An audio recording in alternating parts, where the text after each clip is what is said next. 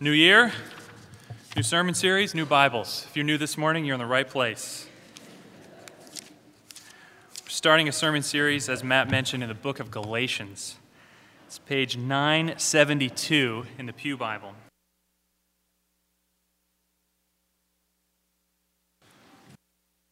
Look at just the first 5 verses. We're going to dive right in.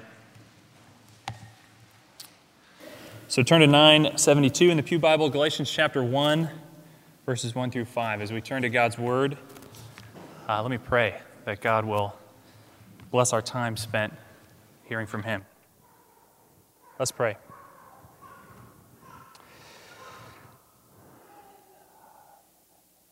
Father, as we draw near now to listen to your Word, God, as we've just sung, we want to worship and bless your holy name. God, we long for our souls, the very center of who we are, to praise you, to see you, to draw near to you. God, we realize that that is only possible if you draw near to us. Lord, we stand in need of your grace. So even now, as we turn to read this passage of Scripture, to start this new series, God, we call upon your mercy to draw near by your Spirit, living Jesus, to speak to us and to make us new. God, to make us people who are free. Amen. Galatians chapter 1.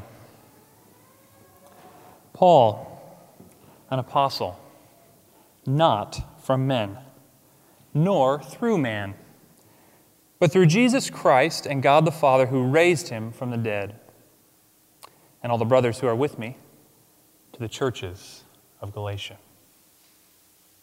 Grace to you and peace from God our Father and the Lord Jesus Christ, who gave himself for our sins to deliver us from the present evil age, according to the will of our God and Father, to whom be the glory forever and ever. Amen. Well, words sometimes lose their meaning, don't they? Take the English word goodbye. We use that word all the time, don't we? How many of us actually use the word goodbye, remembering that what we're saying is actually, God be with you? Or how about the standard way of starting letters with the word dear? When you think about it, that's a pretty affectionate word, isn't it? Imagine walking up to someone in person and addressing them as dear. Imagine after the service, I'm done with my little lapel mic, so I go back to James and I say, Dear James, thank you for running sound this morning. A little odd. But that's just the way we start our letters, right? The word in the context has kind of lost its meaning. And on the whole, that's not necessarily a bad thing. Not much is lost if goodbye and dear have lost some of their original meaning. But with some words, that's not the case. With some words, when we lose their meaning, we lose everything. We're starting a new sermon series this morning on the book of Galatians. And here's your spoiler alert. Here's the main point of the book. Let me try to sum it up for you. There's one and only one gospel. And it's that a person is saved by grace through faith in Jesus and not by works of the law. Faith, not works. Grace, not performance. Jesus, not self. Of course, as Christians, I bet we'd all agree to that. If given a quiz, on what basis are you saved? Check grace or check works. We'd all check grace. Easy. Done. Where's my sticker? What time's the potluck? Why are we doing a whole sermon series on this book? But here's the deal. We don't actually believe it. These words have lost their meaning.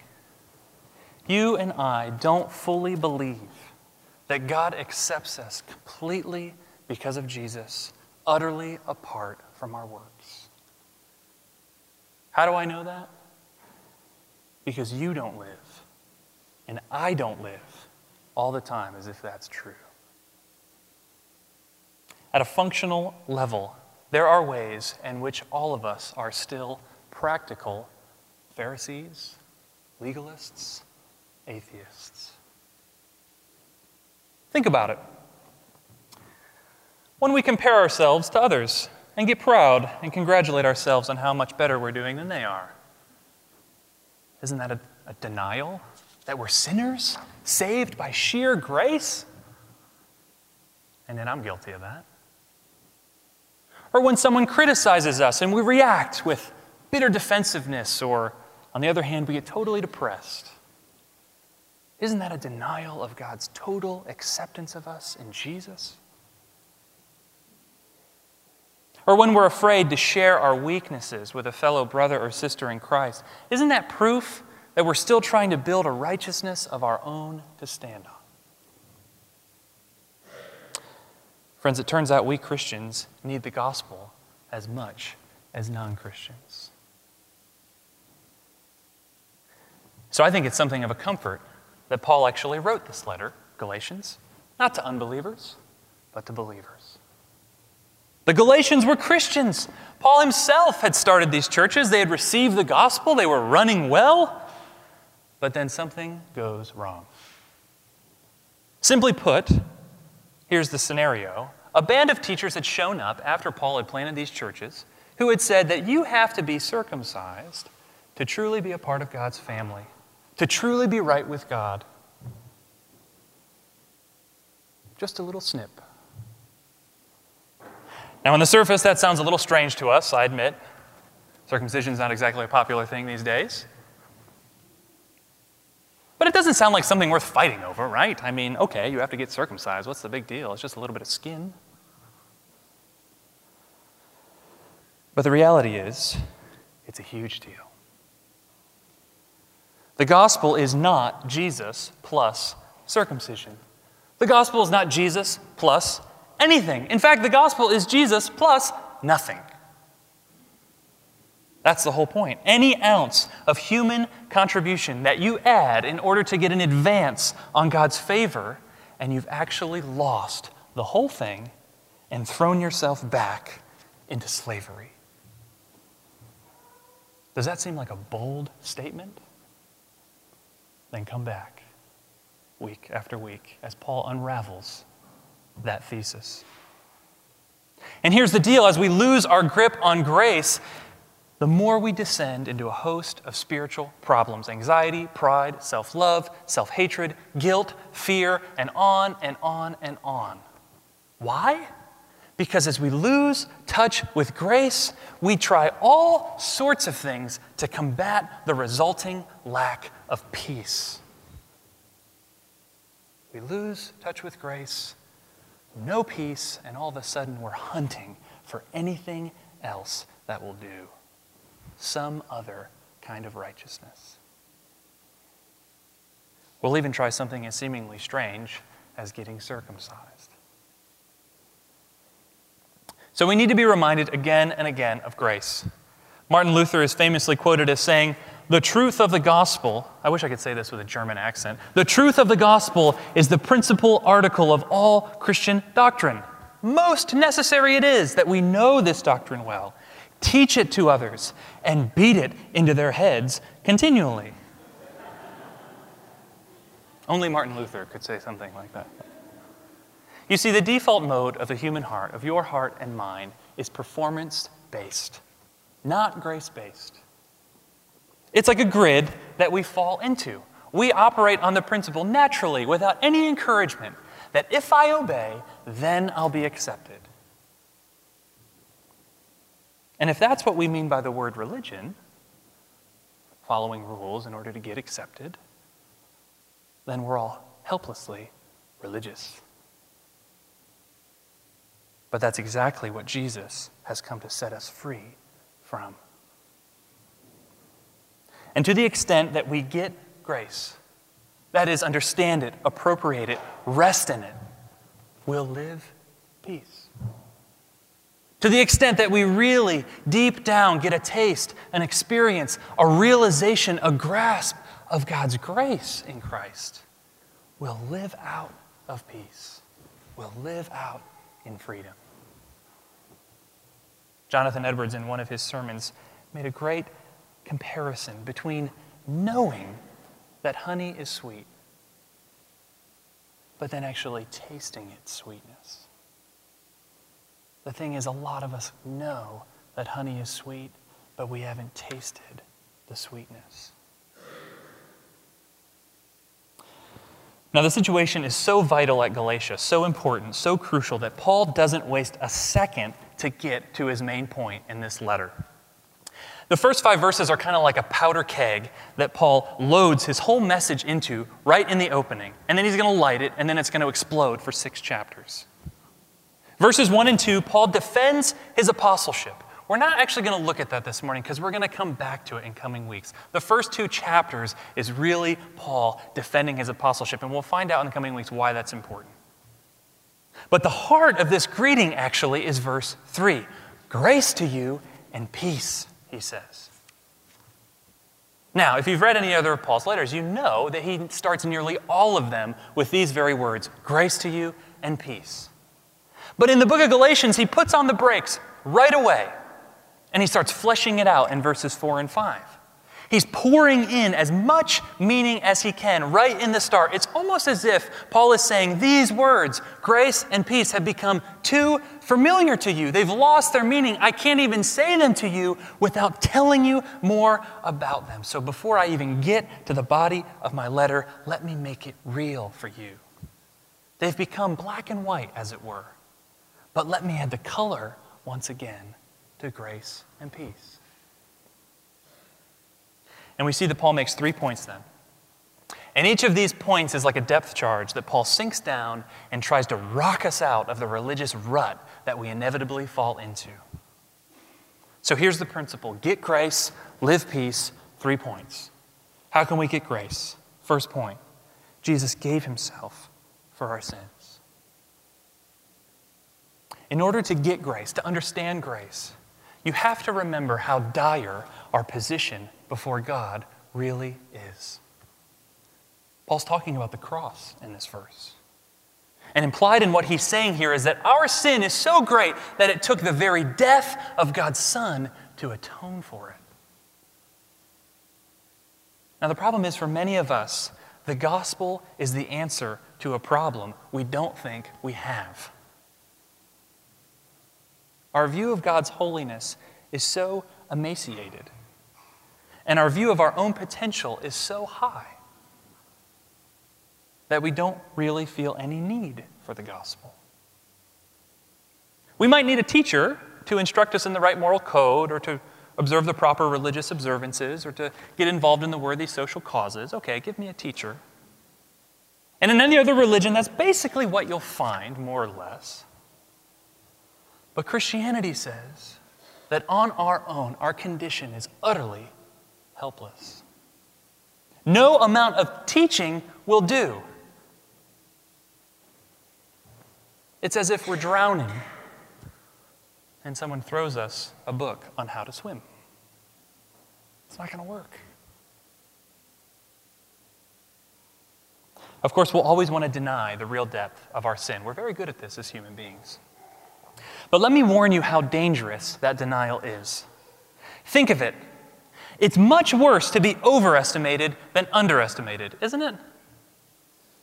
Imagine you show up for your first day in med school, and they immediately usher you into the operating room with a patient on the table and say, okay, you're on. You had a pretty good application. We think you can do it. That would be nothing short of disaster. Maybe you've worked in an office where someone has been promoted to the level of their own incompetence. It's a nightmare professionally. So why would it be any different spiritually? Especially when the stakes are so much higher. Especially when your very soul is at stake. Why would you want to run the risk of being overestimated? But thankfully, Christianity won't let us make that mistake. We're sinners who need not just a teacher, but a Savior. Not just a moral code, but the cross. And yet, once we see how dire our position is, it's then that we see how great God's grace is. Because we do have a Savior. Jesus Christ gave himself for our sins. Take hold of that, and you'll begin to get grace. Look again at what's being said here. He wasn't forced to give himself. Paul's very clear about that. Jesus Christ did it willingly. He chose to come. The king set aside his regal splendor and chose the cross because he loves his people, because he loves you. He gave himself for our sins. But there's even more that's being said here if you look closely. Jesus didn't just give himself on the cross, he did it for our sins. Now, the word "for" in English could give you the impression that Jesus gave himself simply because we're sinners, right? He gave himself for our sins. We were sinners. He had to come and die. But in that case, there would only be a general kind of connection between his death and our sins. But actually, the language is much more potent than that. The word "for" here means that it was on behalf of something or in the place of something. You see, when I sign a form for my wife or for my son, I'm doing it legally on their behalf and in their place, right? In other words, I'm signing it so they don't have to. Similarly, Jesus' death was in our place. He stood in my place. He was condemned for my sins. He was my substitute. In other words, he died so I never have to. And that, friends, is the fountainhead of peace. And it means that first and foremost, the conscience of a Christian need no longer be plagued by guilt. Jesus has done everything that needs to be done in your place. He paid the penalty for all your sin, each and every one. But you don't know what I've done, you think. You don't know what I've done this week, what I've done again and again. God will surely hold it against me. But look at the cross, friend. Your sin was paid in full there and then. You're forgiven. You're free. That is the peace that the grace of Jesus holds out to you, brothers and sisters. Is your heart disturbed even now as the failures of the past week come to your mind? The boundaries you said you wouldn't cross again. The moment of cowardice that kept you silent when you should have spoken up. The lie you told to save face in front of your friends. Because of Jesus, not a single one of those sins stands before you and God. The devil may whisper in your ear, God can't forgive a sinner like you, but you are covered by Christ. Be at peace. Though you are a sinner, you're forgiven. There's no condemnation for those who are in Christ Jesus. Let that truth wash over you. Take hold of it with your heart. Don't let it go. This morning, be free.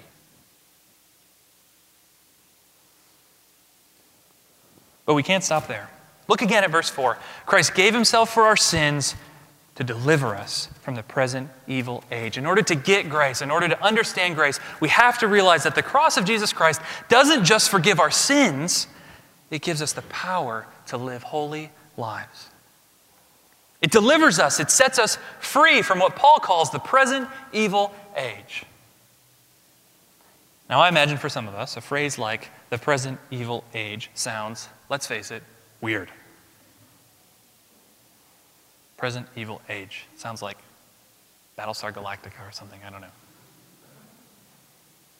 But again, the Bible doesn't pull any punches. The Bible's often more realistic than many of us care to be. And I myself am guilty of this. I don't want to face up to the fact that the world is an evil and broken place. I'd rather turn a blind eye to it. But it's hard to get away from it, isn't it? The New York Times ran an article in the Democratic Republic of Congo this week. Here's a quote. Yes, sure they ask for food, but we don't have any. At night, they will be weak. Sure, they complain, but there's nothing we can do. Ghislaine Baerbock, a police officer in the DRC who can afford to feed her children only every other day. We can pretend like the present age isn't evil. But really, we're only putting our heads in the sand. So let me pull out 3 thoughts from this little phrase that will open up a world of meaning for us. First, take the word age. The Bible's actually very sophisticated in its diagnosis of the human problem. Long before sociologists started writing about systemic injustice and people started rapping about the man, the Bible already realized that fallen humanity taken corporately is bigger than the sum of its parts. When it uses language of age, it's capturing that very reality. And that means that the fight you're in is bigger than your own individual life. The sinful habits that you nurse and the secrets that you keep have bigger ramifications than your own individual pleasure or pain. We are part of a system, whether we like it or not. Second point, notice that it's called the present evil age, which implies that this age isn't the way things are always going to be. The way the world works now isn't the way God is going to allow the world to work forever. There's an age to come. Now, some of you may already have a specter of Marx whispering in your ear. An age to come? This is pie in the sky, opiate for the masses, religion. But that's not it at all. You see, Marx was actually wrong.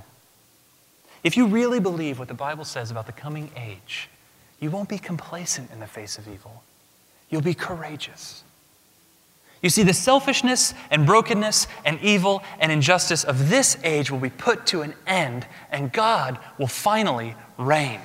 The Hebrew prophets used to say, on that day, God's glory will cover the earth like the waters cover the sea. No more will the false glory of dictators cover the earth. Their days are numbered, and they're on the losing team. No more will violence cover the earth. No more will poverty cover the earth. No more will heartbreak and depression and loneliness, but instead, God's glory, the beauty, the majesty, the radiant delight that is the triune God, that will be the order of the day.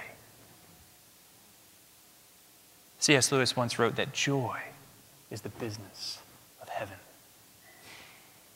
And in the age to come, heaven will come to earth, and the glorious, transforming joy of God will dispense with all that is opposed to him, and God will be all in all. That's point 2. The present age will come to an end, giving way to the age to come. Here's the third. Christians have been delivered from the present evil age. Through Christ's death and resurrection, we live as a people of the new age in the midst of this one. We've been delivered, set free from this one, Paul says. Not in the sense that we're taken out of the world. We still live very much in the midst of it, but in the sense that it no longer dictates us. We no longer march to the beat of its drum. We no longer share its clouded fears and empty pursuits. Instead, we live now, here, as citizens of the age to come. We live as an outpost of God's coming reign, a foretaste of what's going to be when God is all in all. And that raises the million-dollar question that will pound like a drumbeat throughout the rest of this book. Christian, why are you living like you belong to the present age when you've been set free to live now as a member of the age to come? Your sins are forgiven. You're accepted in Christ. You've been given His Spirit to dwell within you. Through the cross and by His Spirit, the power of sin is broken in your life. The war is over. Peace has come. You can start living like God accepts you and is empowering you by His Spirit, because He does, and He is. Do you know what happens after a war is won and there's finally peace? People stop building tanks and bombs, and they start building roads and schools and museums. And they start dreaming about what life can be like now that the new day has come. Brothers and sisters, how much of our time goes into defending ourselves against others as opposed to expending ourselves in love for others? It doesn't have to be that way. Imagine walking into the cafeteria, middle schoolers, high schoolers, and instead of being overwhelmed by what others are thinking of your clothes or your haircut, and instead of calculating how you can achieve the least possible embarrassment in the next 30 minutes of your life, I was there. I know what it's like. Imagine that you're convinced that God has accepted you in Jesus Christ, and that His Spirit is empowering you in that moment to do something utterly countercultural as a demonstration of that coming reign. So you're not on the defensive, worried about who's judging you. Instead, you're looking for the friend who just flunked their math test and needs someone to tell them that it's going to be all right. Instead, you're looking for the kid who always sits by himself because no one ever told him that God loves him and wants him to be a part of the family. Instead, you're looking for the girl who sits next to you in history, who seemed curious when she found out you were a Christian. All of a sudden, the cafeteria stops being a war zone with everyone's barrel aimed at the invisible target on your back. And suddenly, it's become 30 minutes of high adventure to see how God's going to show up and do something amazing through you for His glory. In Ephesians, Paul says that as shoes for our feet, we put on the readiness given by the gospel of peace. Readiness. When we get grace, the peace we start to live is dynamic. It's like a pair of shoes for our feet, springing us forth into the world with the love of Christ. Where is God's peace propelling you? If it's not the cafeteria, is it your workplace? The house on the other side of the street? A country on the other side of the world? Christ died for our sins to set us free from the present evil age and free for a life marked by the age to come. But surprisingly, verse 4 isn't done yet. There's yet another reminder of grace. In order to get grace, you have to remember why God did all this in the first place. Paul says it's all according to the will of our God and Father. In other words, it is sheerly God's good pleasure that has brought all this about.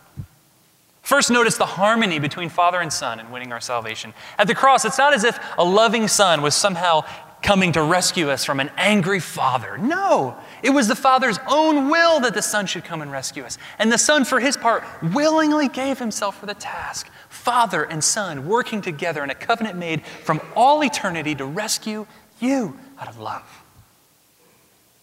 The origin of this rescue came from deep within the Father's heart. And so there's no motivation or cause prior to God Himself that put our salvation into effect. We don't put things in motion. Not by our faith, not by our works. Listen to what Paul says. Christ doesn't ultimately give Himself for us according to our moral performance. Nor does Christ ultimately give Himself according to our decision of faith. Christ gives Himself for us according to the will of the Father. Everything comes from Him. And that means we can finally step off the shaky raft of our performance and onto the shore of God's free grace. We can finally stop being blown and tossed, and we can finally get our balance and our bearings. God can finally have His rightful place in our lives as a sovereign God. You see, the gospel is not about what we do for God, is it? In verses 3 and 4, Paul mentions not a word of what we do. It's all about what God has done for us. And that's why in verse 5, Paul ascribes all the glory to God. To whom be the glory forever and ever. Amen. We aren't the center of the fanfare or the celebration. God is. And that is a wonderfully freeing thing. It frees us to respond in genuine faith and adoration.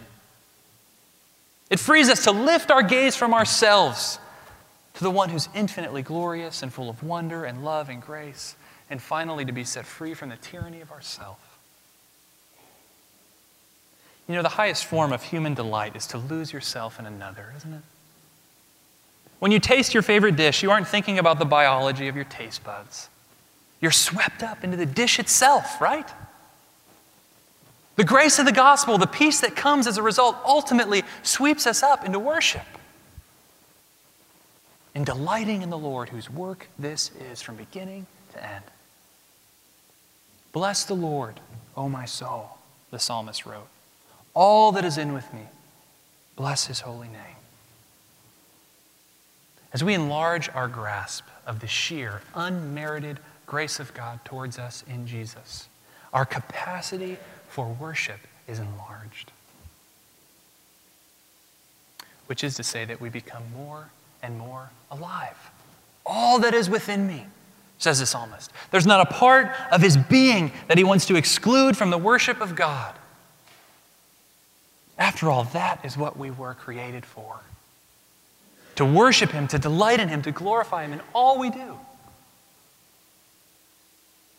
And it's the grace of the self-giving of the Son of God to deliver us from the present evil age according to the will of our God and Father that will continually unlock the door of worship in our hearts. If we get grace, we'll become ablaze with the genuine worship of God. So Paul has released his depth charges. He's made his initial move to rock us out of the rut of our implicit legalism, of our religious grid, of our self-salvation habits. He started to put color back in grace and peace. But he's just started.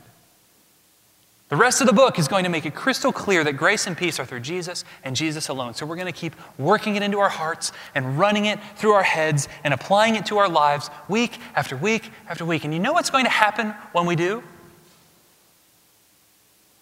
We're going to start living like it's true again. We're going to be a church that doesn't just say grace and peace, but means it and lives it. We're going to start living like we've actually been set free, because we have. And perhaps even this morning, for you, the colors have started to shine again. Not because of my words, but because Christ has been beckoning you to take hold of his grace and live in his peace once more. So don't delay, friends. Come to him again. Even now in the rest of our service, confess your heart to him in prayer.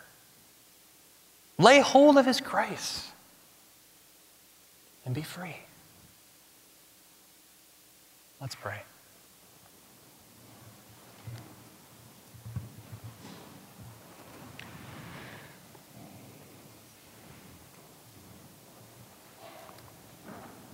Lord Jesus, thank you that you would give yourself for our sins. Lord, when we were lost and sinking deep in our own selfishness, deep in our own worry and despair, Lord, you came and you rescued us. You delivered us. You set us free. God, I pray for my brothers and sisters right now. I pray for myself, God, that we would live in the glorious freedom that you've won for us. Amen.